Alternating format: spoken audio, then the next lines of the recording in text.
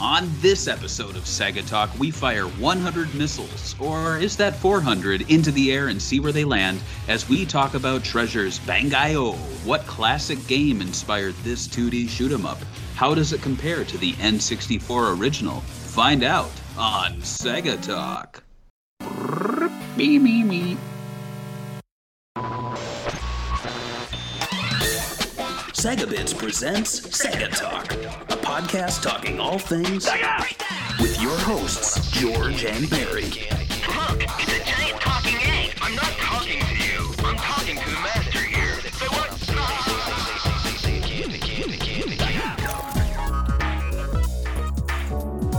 Hello and welcome to episode 116 of the SEGA Talk podcast. I'm Barry. With me is my co-host, George. Hello, everyone. See, simple. Hello. Very simple. And on this episode, we are going to be talking about Bangai-O. So what is Bangai-O? Well, it is known in Japan as, and let's try not to butcher this, Bakuretsu Muteki Bangai-O, which translates to explosive, invincible Bangai-O. They should have kept that title. You think so? Like a longer one? Bakuretsu Muteki Bangai-O. It is a shoot-'em-up video game developed by Treasure for Japanese N64 consoles in September 1999. And if you're thinking, like, I thought this was SEGA Talk, well, the game only had a limited run in Japan with only 10,000 copies produced, which apparently was, like, a thing for early Treasure releases. I never was aware of that. Like, they're really like they were limited run games before limited run games, basically. Right. But think of that, like only 10,000 Bangai-O Japanese cartridges exist. Those must be rare. Very rare. However, with assistance from Conspiracy Entertainment, it was brought to the Sega Dreamcast only 3 months later on December 1999 in Japan. And the game eventually released worldwide with a U.S. release on March 22nd, 2001. The European version actually released a little bit before that on October 20th, 2000, and that was published by Swing Entertainment. And what was it again? What were they called? Swing Entertainment. Okay, just and then make sure. It was distributed by Virgin Interactive. You know, before I go on, as a kid, I never knew what that meant, but now I'm like, it's kind of wild that this company's called Virgin, you know, and it's like right. Virgin Games, Virgin Airlines. Like, is it a joke? I don't know. Or is it like trying to invoke, like, I don't know, some other creepy vibes of a dude stalking the... I don't know, like, it's either the nerdy guy that's never got laid or a young woman, which is even worse, probably. It's like they're both if kind you of did, weird. like... Yeah, it's like if you did Incel Interactive or something. Right. Yeah. Or, well, I guess Intel Pentium processor. Intel's pretty close to Incel. Anyway, the game's working title was Muteki Robo 893, and then in parentheses, Yakuza. So technically, I guess it would be a Yakuza game. This episode was actually a Patreon pick. George, do you want to tell the fine people about patreon.com/SagerBits?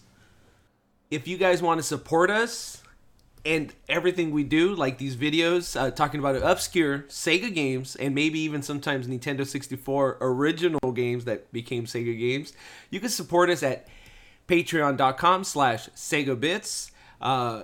We have different tiers. $1 gives you the audio version early. $5 gives you the video version early. Every tier lets you tell us your memories about the games. And if you pay $20 and over, you get to tell us what we talk about. So check it out. Thank you for your support. And this episode was actually a Patreon pick. It comes from Michael S. And because he's the picker, we get to read his memories at the top of the show. So he told us, I picked this game up as soon after the Dreamcast was discontinued, when most of the games hit bargain bins or went on sale, it seemed.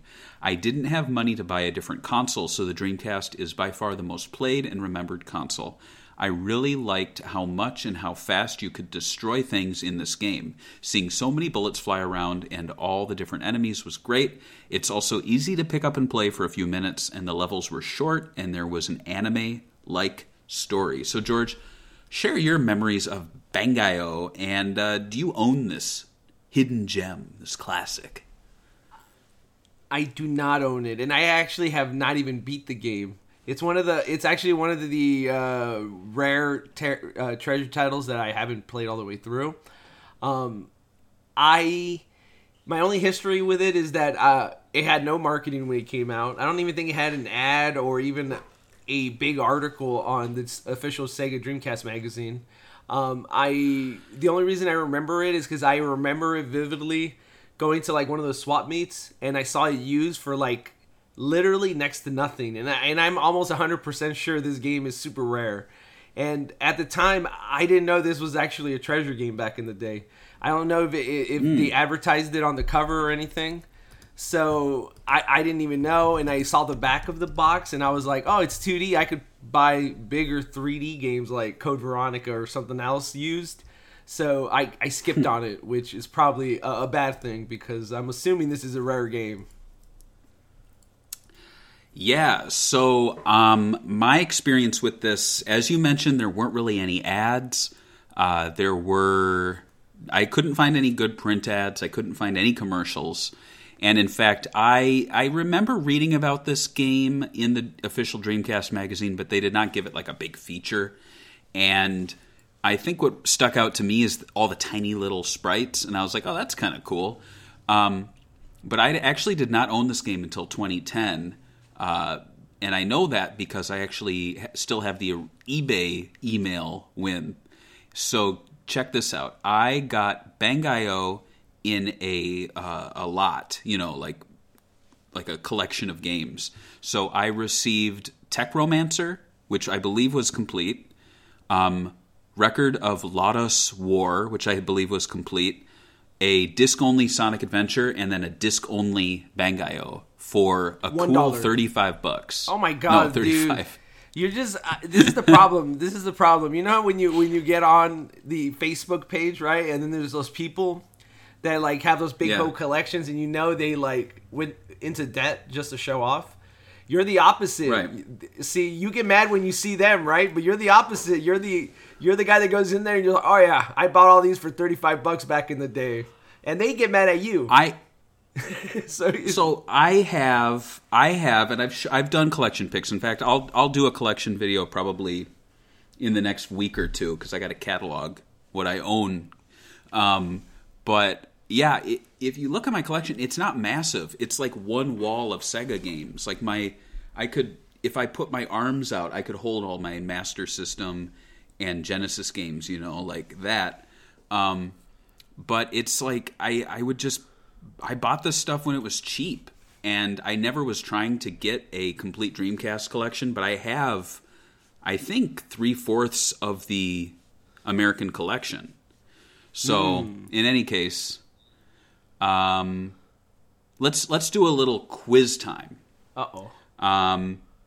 So, George, how much do you think a complete U.S. copy of Bangai-O sells for on eBay? $256.95. Is that precise enough? We'll go with Price is Right rules. Right. So you went over. So it was $175 for complete. Worth every penny.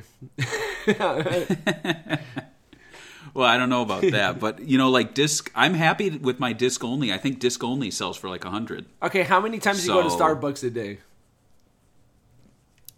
I don't go to Starbucks every day. I never understand that people go, oh, it's less than the price of coffee a day. I'm like, you make coffee at home, dipshit. Right. Like, why are you buying 100%? Oh, and they always bump it up. Like over the years, they're like, oh, it's like $1 a day. It's the price of a cup of coffee. Now they go, it's $10 a day. That's like the price of a cup of coffee. I'm like, who's spending $70 a week on coffee? Teenagers. Yeah. And like old people think anyone that's like less than 10 years old, less than them, are just basically teenagers, even though they're like 30. Yeah. But anyway, back to Bangai-O. My thing is, like, I think I understand the collectability of games. Like 175 is, I think, too much for this. But let's say you're a huge Treasure fan. You like to have the complete package. You like to have the manual. Like, I get it. For me, having the disc only, that's about the equivalent of having a burned disc. Like, it's just not too special for me. I like opening it up, reading the manual.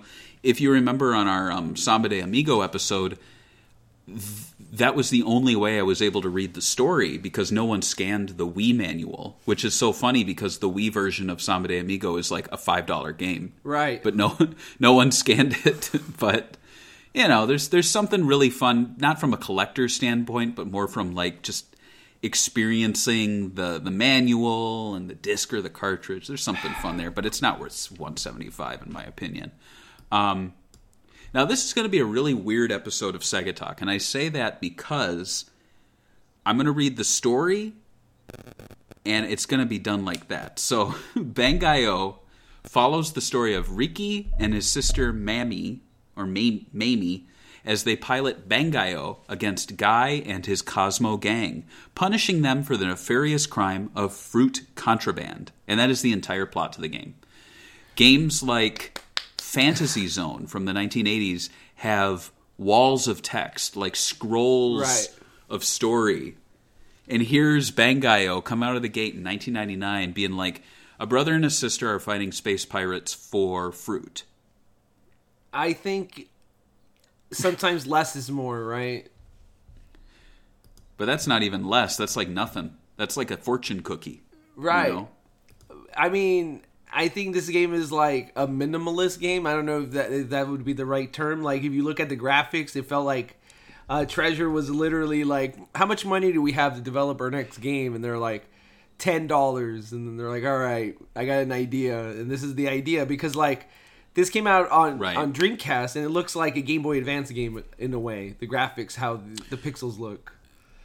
Oh, absolutely. And then, but what I thought was so weird about it, and I said this was a weird episode, is because that story is so short, and yet this game has over 40 stages. So many stages that I will never do a stage-by-stage breakdown like we sometimes do, because that would get so tedious. Right. So it's almost like there's a plot that I just already covered, and then there's a stage selection that's so big it's not worth covering. So it's like...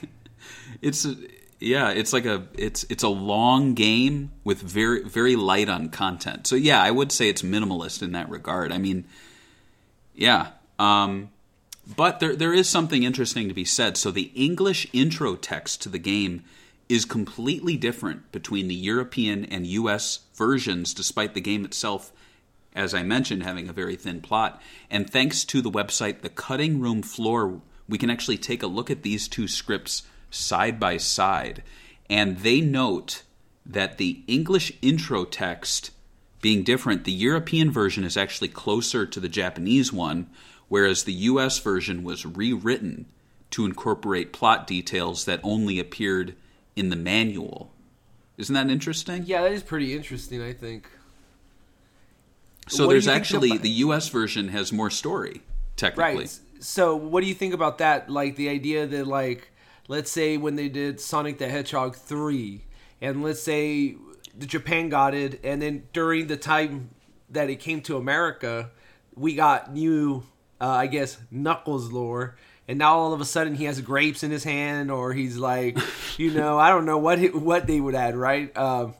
Whatever they added in some coloring book, right? Would that be okay? I honestly think the classic Sonic games really would have benefited in the English releases to include the text within the game.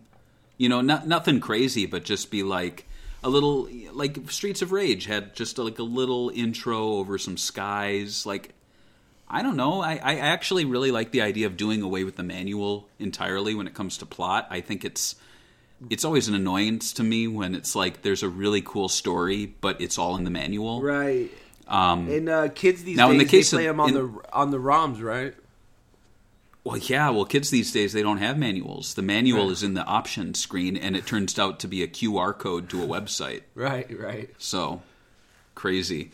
I'm not going to read the whole thing, but I'm just going to give some examples here. So the first line of dialogue in the European version for the scrolling like intro text. It says, way off in the distant future at the edge of the universe on the Dan Star lives a hot-blooded young man. Meanwhile, the US version says, in the distant future at the edge of the universe lies the planet Dan Star. Here, Ricky Makishi works for the People's Police. Like it makes sense. It's readable. I think the European one sounds like kind of like directly translated English. They use Google Translate. Yeah, it reminds me of the modern Yakuza games where they rewrite it from scratch to make it have more character and like make a little more sense. Right. Like for example, okay, so European one says, "Ouch, you damned bandits. Next time we meet, things won't be so simple. Father, I'm back. Oh, hello, Father."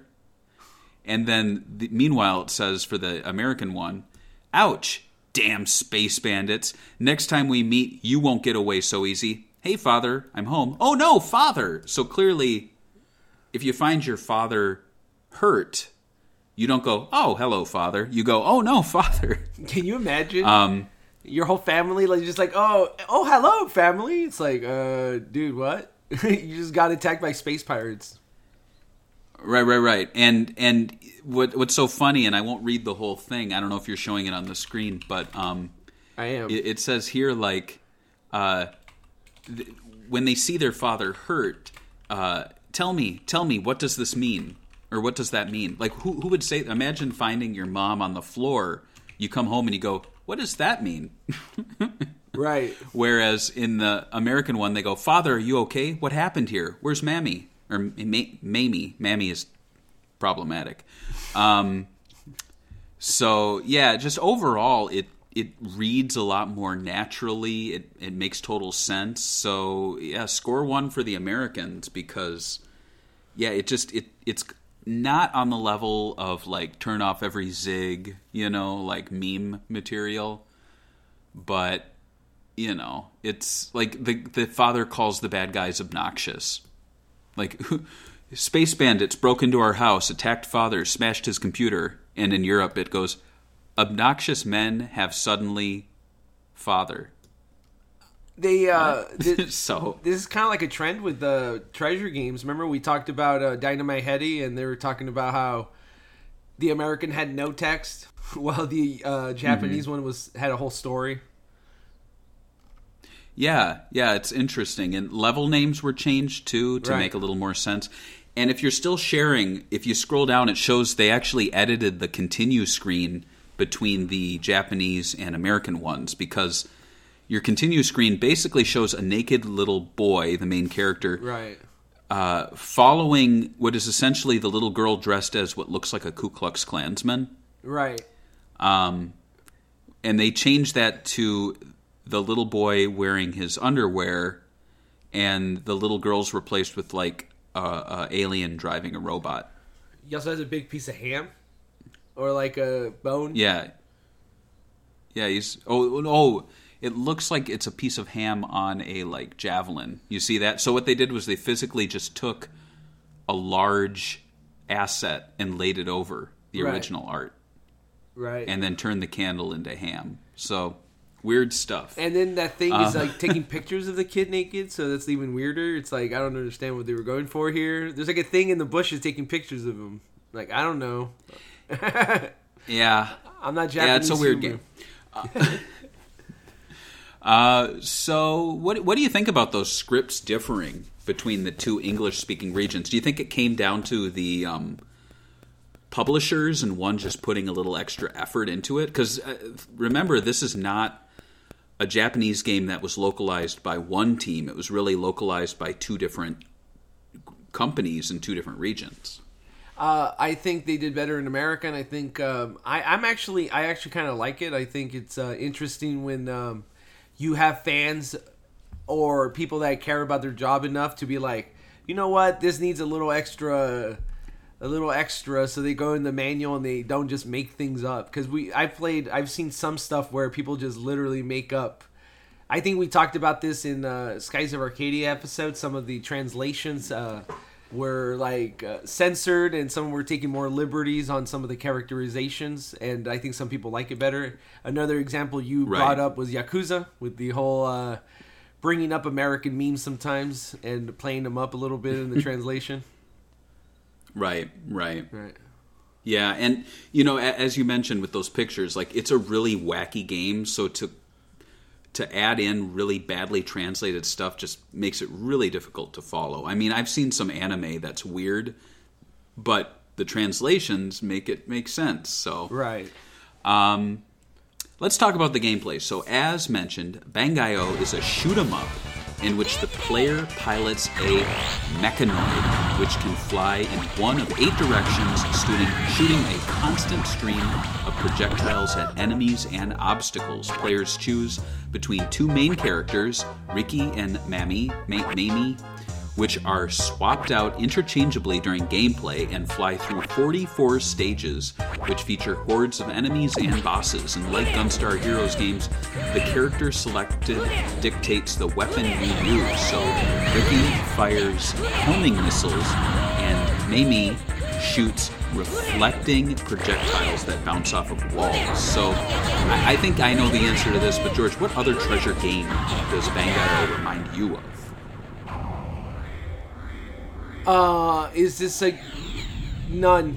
This is a unique game that has never had another game that was quite like it. I'm trying to think of their library right now and trying to think of a game that.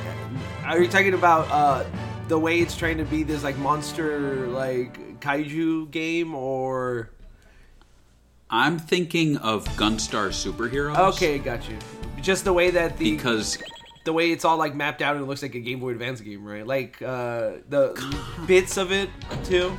Yeah, and also with switching up weapons on the fly and the bouncing projectile, which I believe is in Gunstar Heroes, and maybe Gunstar Heroes, but definitely Gunstar Superheroes. Right. So there's a little there, yeah. This definitely reminds me of something that would be Gunstar related, like just the anime look too. Like it reminds me of Gunstar Superheroes. Remember we said that they changed the characters up. Gunstar Superheroes, when we talked about that totally different style. The style reminds me more of this than it does Gunstar Heroes, the original. So yeah, but yeah, it definitely has a uniqueness of its own. It actually kind of reminds me of like if we were talking about Platinum Games, Wonderful 101, because it stays true to the treasure style, just as Wonderful 101 stays true to the Platinum Games style, but it's all about tiny things on screen and a lot of it. You know what I mean? right. And that's as far as like games that I've played that I enjoy, I think Wonderful 101 comes closest, just because it's not so much about an individual character, but it's more about a screen being filled with all this crazy stuff. The game itself, it sits comfortably in the bullet hell subgenre of shooters, with the screen populated by sometimes hundreds of enemies, which can fire just as rapidly as the player. Stages are populated with destroyable buildings and obstacles and walls that can be opened with switches. Part of the challenge of the game is the fact that players' health can deplete even after being damaged, so there's no brief invulnerability. So basically, after being hit, if you're continuing to be hit, that health bar is just going to go straight down.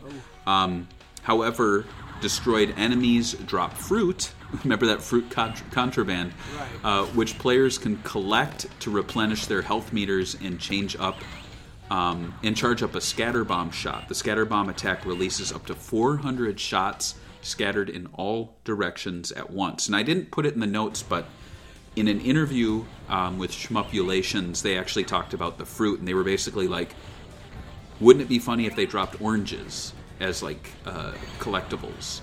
And it's kind of like a nod to classic arcade games. Probably they didn't mention it, but like Fantasy Zone, like coins, right. Streets of Rage, like chickens. So it's right. just dropping food. Right. But I have to imagine the story was written backwards from the gameplay. So they were like, well, why are these guys dropping fruit? Well, they're stealing the fruit because it's contraband and you're collecting it. So there you go. The Dreamcast version of the game differs from the N64 version in that it changes rules on super moves and adds more content as well as refining assets, including graphics and music. In the Dreamcast version, bullets are stronger, and destroying objects and enemies will refill missiles, but this is dependent on how close you are to enemy projectiles. Also in the Dreamcast version, you fire up to 400 missiles at once, compared to the N64 version, which is 100.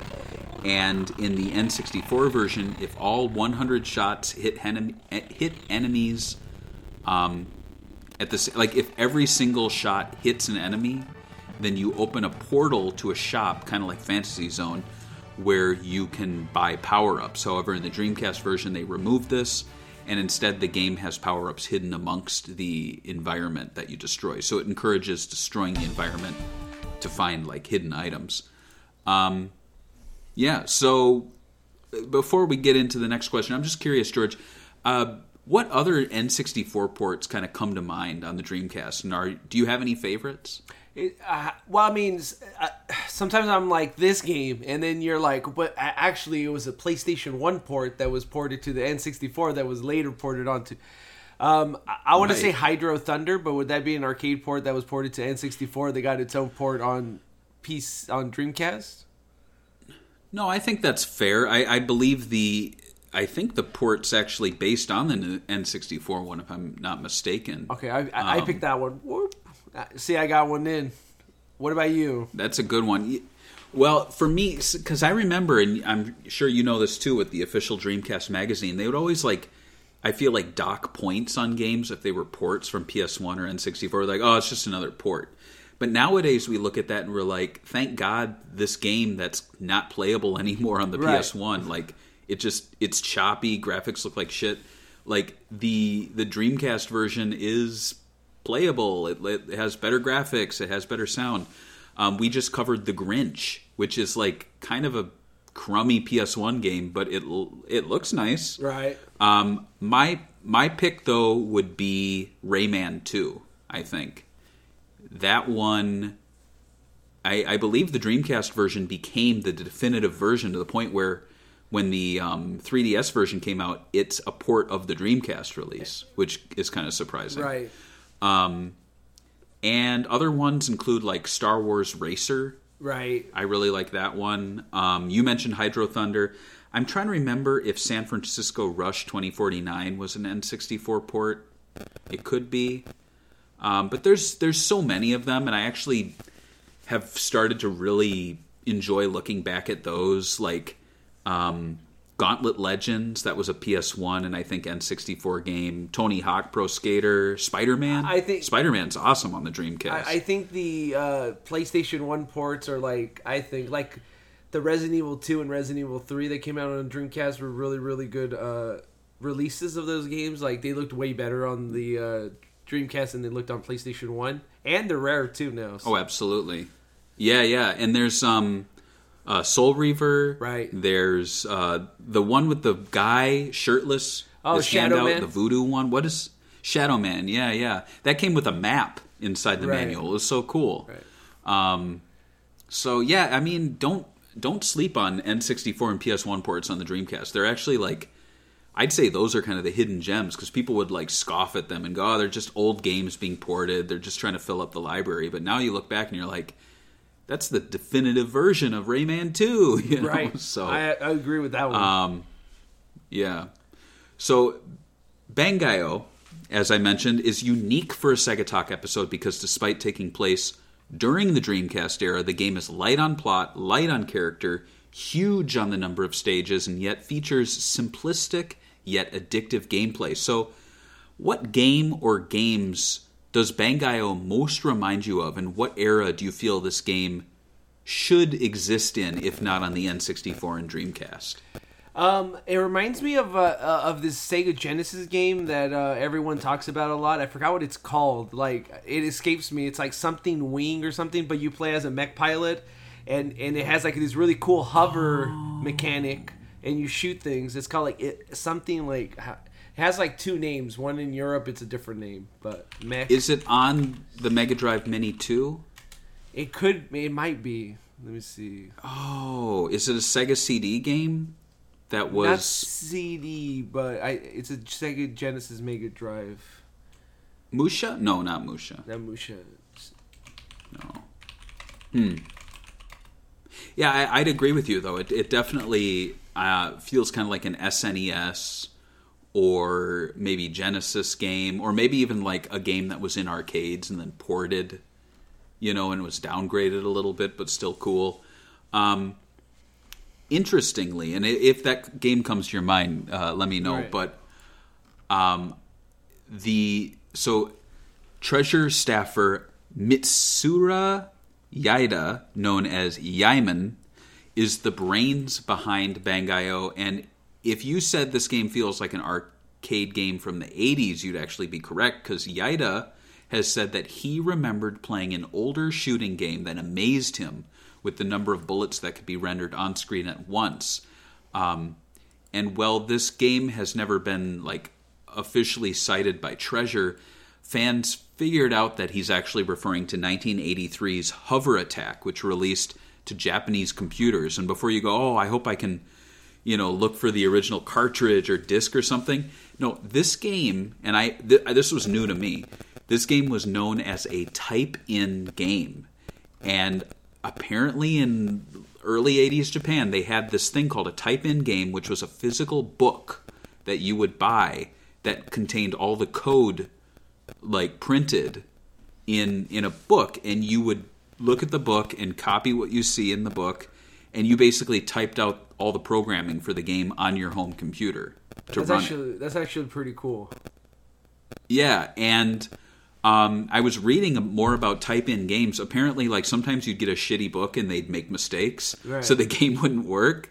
And so you'd kind of have to troubleshoot it yourself and get it working. And there were communities for this, people who would, be all about typing it in. And it's actually really cool because it's basically the video game version of a cookbook. And I have to imagine that a lot of, people in the Genesis or Sega and Nintendo development world were probably turned on to game development thanks to this. I have a video here, actually, of the game in progress. I'm not sure if this is the type-in version, because it was released elsewhere, and I'm sure not every single one was type out your own programming. But let's just give it a little look. Wow, the music is not Sega quality, I'll tell you that. Well, no, but you got to remember, this is... I mean, you typed out lines of code, So this is the you game did it. that It's your inspired fault. it. So this game's just apparently a little bit less anime. It is cool that they did these. Can you imagine doing Unity game? I guess they do that, right? You can buy packs where you make a simple FPS game on Unity. Yeah, but imagine that if there's a big kind of resurgence right now of dumbed down game. What am I trying? That one with the hand crank where it's all black and white. It's almost like they take away things to make something more appealing to retro enthusiasts, and they're like, oh, this. They just announced a new console. It's one button. There's no screen, and it has one sound effect. Right. And people get all crazy. I honestly think that if you released a not high-end, but reasonably high-end, little video game machine, and you actually had to type out all of the code, I think that would catch on. I think that would be pretty cool. I actually like this idea. I didn't know this was a thing back then, but it's pretty cool that you could make these games. And obviously it inspired someone that worked in the game industry when they were a kid. Yeah. And I have to imagine, too, that there are probably communities who are like, hey, if you alter this line of code, you get unlimited missiles or unlimited health or change the mountains to blue. And that's when you start getting, into game development. Nowadays, I'd say the closest thing is Sonic the Hedgehog communities, where they're they go into a game that they know full well, and then they're like, well, I'm going to change the sprite. And then they are like, well, I'm going to change the level layout. And then all of a sudden they're coding, they're developing a game, even though they're just playing around with pre-existing code. So this is really cool. Type in games. I'm going to have to look into that more. I wonder what the books look like, you know? Are you going to collect them now? Are you going to look them up on the internet? Here's my type-in games. I'm Virgin Interactive. Can you imagine doing your Barry is the biggest collector of Japanese type-in game magazines. And oh my god, I'd be a Chad, right? Right, and if I did an interview with you, I would save the question with the one question would be, have you ever done any of the type-in games? And you'd be, oh no, and that would end the interview like that in the end. Like I've never used. Well, you know what? They were actually in Western areas too. I see a Commodore 64 games book released in 1983 in the UK. It's 30 simple games that you can type in the programming for. So everything from Quack to Turkey to Fruit Machine, Cats and Dogs, Simon. So very simple games. But, you can buy it for like £4. What is that, like $150 in American? No, I think it's like $4, right? I think so. Okay. Yeah, they're like $20 now. Yeah. Oh. I thought it was going to be like... That's really cool. Yeah. Commodore 64 Adventures. And okay. Well, that's a whole thing I never knew about. That's very cool. Let's see. Where was I? Sorry. Bear with me. Bear with you. I was going to say... Bear with me. All right, here we go. Yaida. So Yaida began work on thinking up challenges that the team might encounter in programming such a game, including detecting when bullets collide with other objects and other issues they might come across along the way. So he worked on a prototype. Later, after presenting the prototype to the president of Treasure, Masato Maegawa, he was given permission to add staff to his project and work towards producing a full game. Yaida served as the main programmer and general manager and oversaw a team of about 10 people. The game was developed with a focus on creating addictive and fast gameplay, with less focus on graphics and possibly story, and opted for a large and fast 2D effects and anime artwork to preserve the Treasure style. One artist on the game, Koichi Kimura, had worked on Guardian Heroes and brought his skills and recognizable art style to the table. And despite more powerful development hardware being available to the team, Yaida and his staff wanted to push the limits of 2D graphics. The story, meanwhile, is said to be based on Japanese Yakuza revenge stories. So, the name Bangai-O was actually low on a list of possible titles that the team threw out there. And as you remember, the Japanese name Bangai-O is spelled Bangaioh, so it's phonetic there. Whereas the English version made O its own little separate thing. And he told this story in an interview that he announced to the team, like kind of enthusiastically, that he decided to go with Bangai-O because it stuck in his head, and they all just kind of went silent and were just like, "Oh, cool." so they all hated the name. What are your thoughts on the name? I know at the top of the show you actually said you liked the additional words. What was it? It was a little explosive, invincible Bangai-O. It was a little thing called sarcasm. I'm a little. I'm a professional at it. I got my master's on it. Minored at being an asshole. But I think maybe I would have tied it into another. I mean, personally, as a marketing person, I would have just tied it into another brand that was more popular. I think if you talk to anyone that used to play video games back then, like hardcore gamers, and you say Bangai-O today, they probably won't know what the franchise is. But there's a bigger chance if you said Gunstar Heroes, they would know what that is. Right. Good point. So, like, calling it something like Gunstar Heroes, Gaiden, Mech Wars, or something, or Mech, whatever, just whatever with mechs in it, or kaijus, they could have probably gotten some fans in it. But most likely, I'm assuming copyright reasons is why it's a new IP. But Yeah. Name it something that has to do with big robots. Bangai-O doesn't. It's kind of like, I don't know. What does that remind you of when you think of it? Like you banged a guy. Mine, I was thinking like Oh. Bandai, like toys. I think of toys because Bandai, Bangai-O, kind of the same names. I don't know. I don't know. I'm thinking like on The Sopranos when they're like, "Hey, whoa, bang guy, oh, Oh, You know, Bangai-O. Oh, I don't play that. wait, that guy, bang guy, oh, Yeah, you know." yeah. But yeah, for me, if I could retitle the game, I'd probably throw in like Giant Robot, whatever. Right. I understand though why they were probably just keen to release the game and not like shop around IP and like tie it to something, because then they'd probably have to change the game to suit the license holder. They'd go, "Oh, we don't want missiles, we want hearts and we want kisses," or something.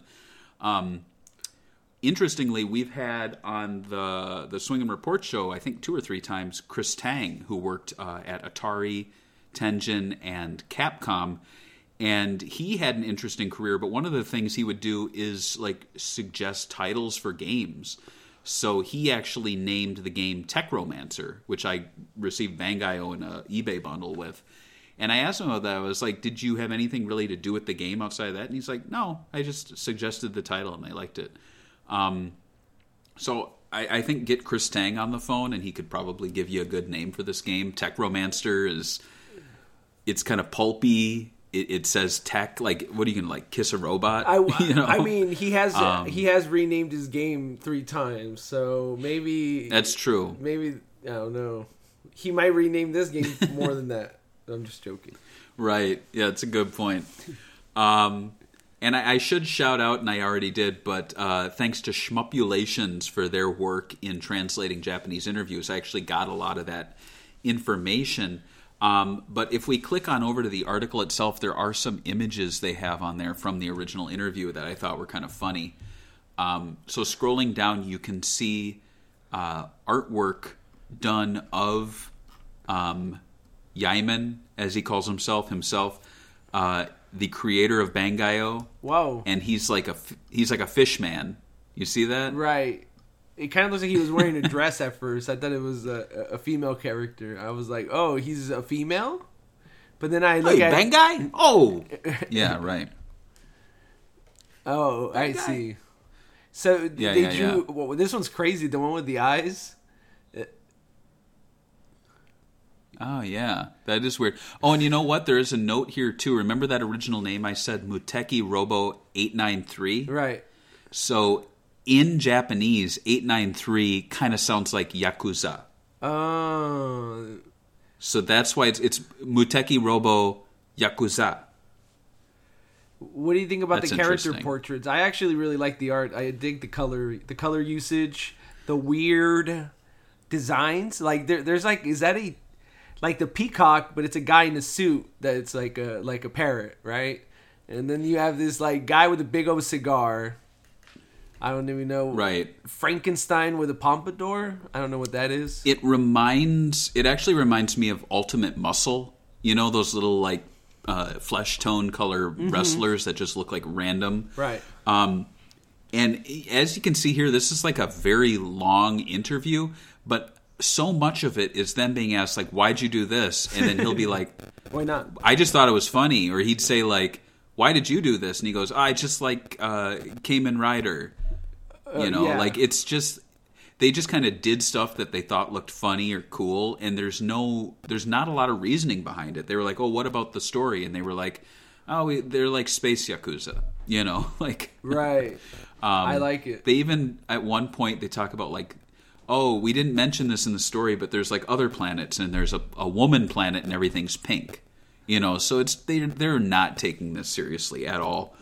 Have you ever seen the anime Dead Leaves? No, I haven't. It's about a space prison, and all the inmates are like completely different. Like there's one who's called Drill Dick, and his dick's a giant drill. That's beautiful. And then there's a guy with a TV head, and then there's like a sexy girl, and so that's kind of the vibe I'm getting here. It's just like an insane mix of weird character designs for the sake of having an insane mix of character designs. It's like Pokemon, basically. Right.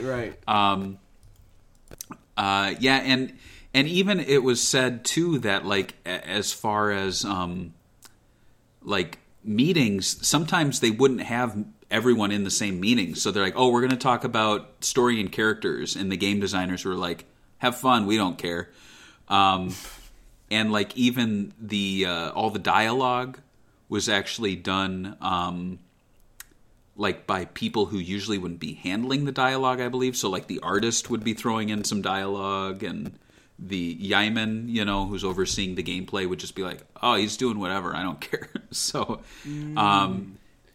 it was a very loose sort of. It wasn't a tight ship. But I think it actually works to their favor because it creates this kind of like wacky game where story doesn't really matter, and it's just kind of a fun little thing. As long as they stuck to that, core boy and girl in a giant mech fighting Yakuza who are stealing fruit, they were happy.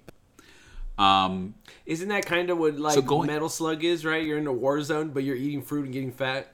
So pretty much, yeah. And, other games, you'll sometimes find this, like Jet Set Radio. If you look at developer interviews, you think they're going to get really deep. And sometimes they're just like, "Oh, we thought it was funny." Right. Like, why did you do this? Why did you do that? And they're like, "It was silly." And I think that, like, people take gaming and old gaming way too deep. Like, they're like, "Oh, they did this because they're I'm like, they're racist or they hate women." It's like, no, they just didn't think it through. Like, half the stuff they were just like in the moment, basically, like, "Oh yeah, we're making this game, cool, we're gonna make this character this. Why? Because it's funny. We're gonna make a planet full of women that's pink. Why? Because it's funny. That's why. There's no other reason. Yeah, exactly. There's no malicious reason. It's just funny." No.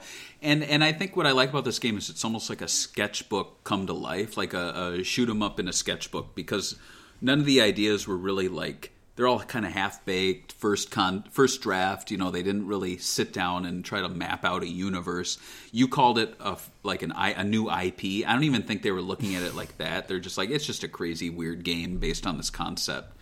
Now, as far as release, as I mentioned, the game released September 99 to the N64, 10,000 cartridges. Dreamcast version followed up in December 99. By February 2000, publishers were actually looking at the possibility of localizing the game for the Dreamcast, and at E3 2000, IGN reported that the game was in the works for being localized, and it was being renamed Bangai-O from the original Japanese title. In December of that year, Conspiracy Entertainment announced that they would be localizing Bangai-O, as well as another Japanese game called Record of Lotus War, which, as I mentioned, was actually in the bundle with this game. I don't think we've done that game, but I'd really like to do it if we haven't. It's based on an anime, so we would probably have to at least understand what the anime is about, right? Yeah, and we've done so many of these that maybe we did do it. I don't know. No, we didn't. We didn't do this. But no, that would be a fun one. It's kind of like a dungeon crawler, right? Right. But yeah, so anyway, that it was kind of like their little dipping their toes into the water to become kind of like a Japanese game localizer, which is kind of cool. The game was originally slated for February 27, 2001, but was eventually moved back forward a month to March 21st. When the game released, it had positive reviews for both the Dreamcast and N64. Often the treasure style of the game was cited and praised. IGN stated that the game was an addictive and original hodgepodge of genres and game mechanics that defy easy explanation. Game Fan said that Bangai-O played like an SNES game with less slowdown, higher resolution, and more color. Reviewers who had played both console versions preferred the Dreamcast one, citing updated graphics, new CD quality soundtrack, and more streamlined gameplay. However, reviewers were more critical of the game's graphics, likely because the Dreamcast was expected to be a 3D powerhouse, and here they were being presented with a retro-style 2D game. Dreamcast Magazine UK, which I always feel like when we bring it up, it's never in a positive Right. light. I was going to say. I feel bad Yeah, for the they people were in the- the UK. I do too, because we constantly talk about the American one, ODCM, and how great it was, and then Dreamcast Magazine UK comes out with a big loud fart, Right. And Big they wet said they called the game unimaginative. Oh, really? Did we play the game same Have you game? guys seen, Like what the? Have you guys? Are we going to pretend that we all haven't seen British food and understand what imaginative is? Like, come on. Like, I know the array of colors on your plate, from brown to white to yellow. okay, we can't make fun of British people. Sorry, guys. We Whatever. love. They have soccer. They know what they did. They have soccer. I just watched a video. I watched a video today of a British guard kicking a child. Shame on Glad you. our police officers and other people in authority would never do anything like that. Well, yeah, that's true. So, and I thought this was kind of wild. So, if this doesn't put the time that the game released in perspective, Bangai-O was nominated for the Electric Playground's 2001 Blister Award for Best Console Shooter Game, but it lost to Halo Combat Evolved. Wow. So, I've never heard of that game. What is it about? Halo? and It's a God game? well, and maybe I'm thinking too much about this, but do you see this as kind of a turning point in gaming? Not just this win of Halo over Bangai-O, but just the mere fact that these two games could exist on store shelves together. I think it was literally like seeing like the past and future, like Japanese gaming. It almost feels like a metaphor, right? Where like Right. American games were literally we're going first person / third person, and we're changing all of gaming starting right now. Like Right. first person shooters still dominate. Fortnite is a first person shooter. You know what I mean? Apex Legends that people are playing, all the kids, is a first person shooter. Right. So this is the start of that domination, and then seeing the old Japanese using old technology trying to go against at the time, Halo Combat Evolved was the most cutting edge game on consoles. Absolutely. And I mean, that isn't to say that smaller games getting disc releases didn't continue for several years after this, and, even to today. But just the mere fact that, like, a game where the development team intentionally avoided 3D graphics to try to push 2D, going up against possibly one of the biggest 3D first-person shooter games of all time that basically revitalized a genre, created a franchise that basically defined and some would say like saved the Xbox. And honestly, like Bangai-O feels like an Xbox Live Arcade title by comparison. It's like, 100. why is this getting a full retail disc release when one console generation later, Bangai-O HD literally released as an Xbox Live Arcade title alongside the likes of Halo 2, Halo 3, So it's like, it's just, I don't think the development team ever felt like I bet they didn't even really know about this award. I don't think they cared. Right. But just the fact that you would look at, like if this were the Oscars, you'd see Bangai-O, Halo, it's kind of like, Right. And holy crap. what do But you think about like the idea that, I don't know, people saw these games, right? Like the Xbox was brand new. The Dreamcast was already out for a few years. People were saying that it was dying. And then all of a sudden, they're like showing you these games and they're on Halo, and you're like, oh my god, that's cutting edge 3D graphics with LAN, and you can do all this crazy stuff you can never do in any other game. And then they're like, oh yeah, this game on Dreamcast, and it's a Sega Genesis game, and it's all pew pew pew pew pew with little missiles. I know, right? So to me, it's like, I don't know, it would have been weird because, I mean, my friends didn't talk about it that much, like the console war stuff, but they did bring it up sometimes where they'd be like, oh, this game looks great on PlayStation 2. What does Dreamcast have that's like this, right?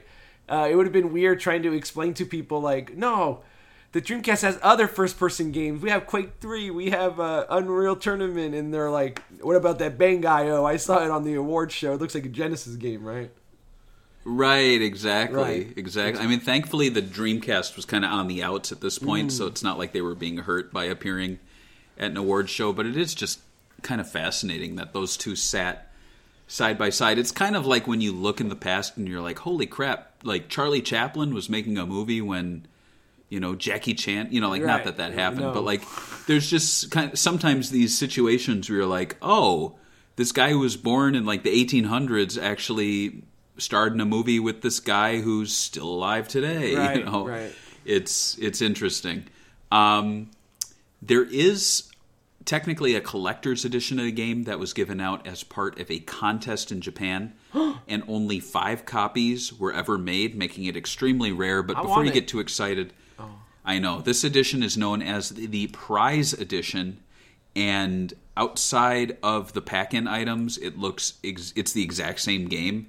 It comes with a sticker, 2 calling cards signed by the game's artist, as well as a poster. And it actually was a featured blog post about a little over 10 years ago on price charting. And they talk about how it was up for sale on eBay at one point with no bids. Really? How much did I don't know if... the game sold for $811. Oh, that was worth it. I mean, worth it in the fact that you could tell people you have this one of 5, but kind of dumb in the end because it is literally like every single version. So outside of vanity's sake for the stickers, it looks like it came with a copy of Dreamcast magazine, the Japanese one, right? The 2 calling cards, the poster, and I don't know where the sticker is, but it's there somewhere. So it's. I mean, to call it its own edition is kind of a stretch. That's like saying, I don't know, that like you included a copy of Sonic Frontiers in like a box with a T-shirt. Right. Like that doesn't make the game any different. But still kind of interesting because only 5 of these exist, so you're not going to see that. I don't think you'll see it again. It's funny seeing the comments here. People were like trying to guess how much it would go for, and they're like $4,000. I'm sure. $811. Right. So there's the prize edition of the game. Bangai-O received 2 sequels, the first being Bangai-O Spirits in 2008 for the Nintendo DS, and the second being Bangai-O HD Missile Fury in 2011, released to Xbox 360's XBLA. And before you, like I did, rush to the store to try to download it, not there. It's sadly now delisted.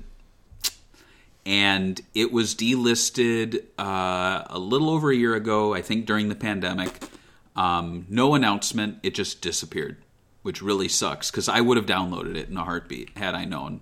I wonder who who owns the IP. Treasure, maybe? Why would it get delisted, though? That's what I don't understand. There's nothing... It is Treasure, so why would it... It's a Treasure game. I'm hoping that they do a port, because I noticed that they did Radiant Silvergun and they did Ikagura recently, and they've been kind of like showing off that. I hope that maybe we'll get like a Bangai-O kind of like retro collection would be nice. That would be cool, yeah. The sequels feature the same gameplay but bring in more weapons and gameplay elements. Both sequels also feature level editors, which is pretty cool, and the XBLA version features multiplayer modes. Were you aware of these sequels? I was aware of Spirits on the DS because I remember seeing it in the stores when it came out. I thought, again, the same way. It kind of reminds me of the covers for these games. It reminded me of a cheap Japanese kids show, and I think that's what it was going for. Like a Saturday morning cartoon TV show. So, and I remember seeing the cover, and I always thought it was weird that they didn't use any of the anime characters on the cover for the US, making it, I think, less appealing. I think the anime characters kind of give it a little more vibe. So Yeah, I knew of the DS one, but I never really got into it. I kind of want to buy it now. I mean, I could get one of those little... I don't know, like if there's a DS EverDrive or something. Right, they're called something else, but there is obviously. Yeah. But the game itself's actually not that expensive. You can get it for $60 complete, which is close to retail. Cartridge only is about $35, so it's not that bad. No. And it's worth noting as we record this that the 3DS eShop is shutting down next week. So, yeah. R.I.P. It's so silly though, because here we are talking about the 3DS eShops shutting down, and yet elements of the Xbox 360 marketplace are still there. Like, do you think? What's with? And this is a thing too. Like, Nintendo wants you to invest in their ecosystem, but they're always doing this. Like, you should be like working hard on connecting all these ecosystems together. Like, these games, Right. If you buy a Super Nintendo game on the Switch with your money, it should be the 3DS, and it should just be all unlocked in all of your accounts. Like, I don't understand this whole like Right. separation.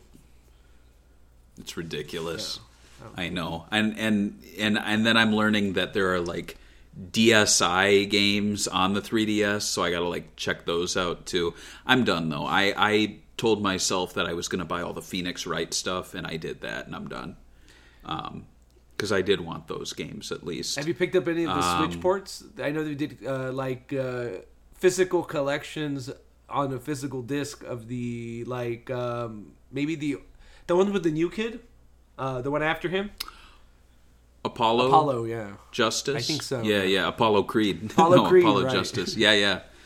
But yeah, it's a shame because we're here talking about a DS Bangai-O game that never had a digital release, and then we're talking about a digital Bangai-O game that is delisted, and then the original game is $175. So it is of the three, I would say Bangai-O Spirits is the most affordable. It's just a shame the HD one's just like not available anymore, and I stupidly never bought it because I didn't really think much about it. Pirate it. Yeah, I think I have to figure that out. Final thoughts on Bangai-O. George, you go first. So, I think I need to play this game, so I don't have too many thoughts of this, but I do remember the game I was thinking about, and now that I look at the game, it doesn't remind me outside that it's a mech game, but it's called Ranger X, and it's like the one, so you're in a mech on a ship, and then you could like separate yourself from the ship. It's usually a side-scroller. Yes. It's pretty interesting. I think the game has this really cool aesthetic. Obviously, the characters on this other game are a little bit bigger but most of the gameplay I've seen from Ranger X, you're not really flying around, even though you could technically fly around in this game, right? But yeah. Yeah. But it definitely kind of like, if you look at the screenshots, there is like a similarity there for sure. That's pretty cool. I think that's on the Mini, right? I'm not sure if it's on the Mini. I haven't played too much of the Mini. I haven't had that much free time to play it, but I'm not sure. It could be. I'm almost 100%. I think you might be right about this because it has a playing game, but I'm not sure if it's this one. Maybe it's on the Mega Drive Mini, but not the Genesis Mini. But if you change the region, you get Region X. I like that they did that. Or Ranger X. Right. I like that they did that. Anyway. But that you could just get the other ones. Yeah, I know. That's a sweet feature of it. For me, final thoughts, it's a fun but kind of I wouldn't call it a footnote, but it's definitely a tiny game in the Treasure catalog. But it's fun. I wish there were more tiny games like this from them, where it's just like a fun idea that a small team works on. Seems like the game was a success. It got positive reviews. There was nothing in terms of sales, but I'm presuming it sold well. I mean, you only make 10,000 N64 cartridges, and I'm certain those sold out. Right. So, yeah, it's a franchise I think that deserves to come back. I would love to see the original game ported. I'd love to see Missile Fury, the HD version, brought back. It's just a shame that it's delisted with no like fanfare. I remember when there was another Treasure thing. Was it Gunstar Heroes HD that was delisted? Maybe I'm wrong. Maybe that's still around. Guardian Heroes, maybe. Guardian Heroes, yeah. And but right. And Radiant Silvergun, but it's unfortunate that it hasn't seen like re-releases like those have. I'd love to see a Switch port, maybe of all of them, like a Bangai-O collection where it has the original with both translations. It has the DS version. It has the HD version. Would be cool. This is something that Treasure actually talked about. Like when Ikagura came out, they said they wanted to do more ports, and then they just stopped. So I never know with them because they always announce all these plans and rumors, and then nothing comes from it. Remember when? I remember when Radiant Silvergun came out on the Xbox Live Arcade. It was like rumored that they were working with Microsoft on making a third entry to the shoot 'em up game. So it's like Radiant Silvergun, Ikagura, and then whatever the third one will be. But never happened. Yeah. Sad. Sad indeed. But you know what's not sad are the Patreon memories that we have. So just like Bangai-O, we have a tiny selection here. We have Nicholas Schaefer sharing his thoughts. He says, well, my only real memory of this game is wanting it.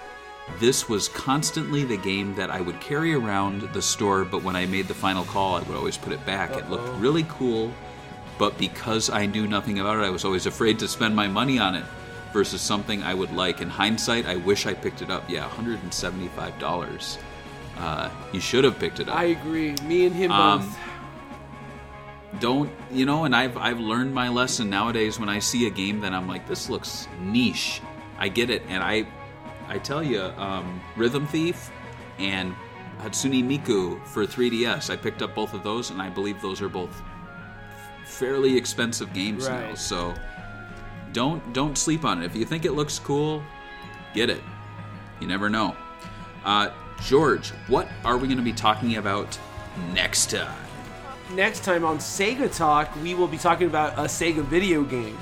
I think you guys should really tune in for the next one because it's going to be a very special game, hand-selected by... You don't know what it is. No, I don't know what it is. What is it? Because it's not even a game. I think you're going to be talking about the 32X hardware. Ooh, all right. We'll be talking about outdated, trashy hardware called the 32X. I'll tell you more about its 5 titles that have released in North America, its overinflated price, and its lack of marketing. Next time. Ouch. On Sega Talk. Bye. Bye. Sorry about leaving it in such a negative. No, you were like, oh, it's a game.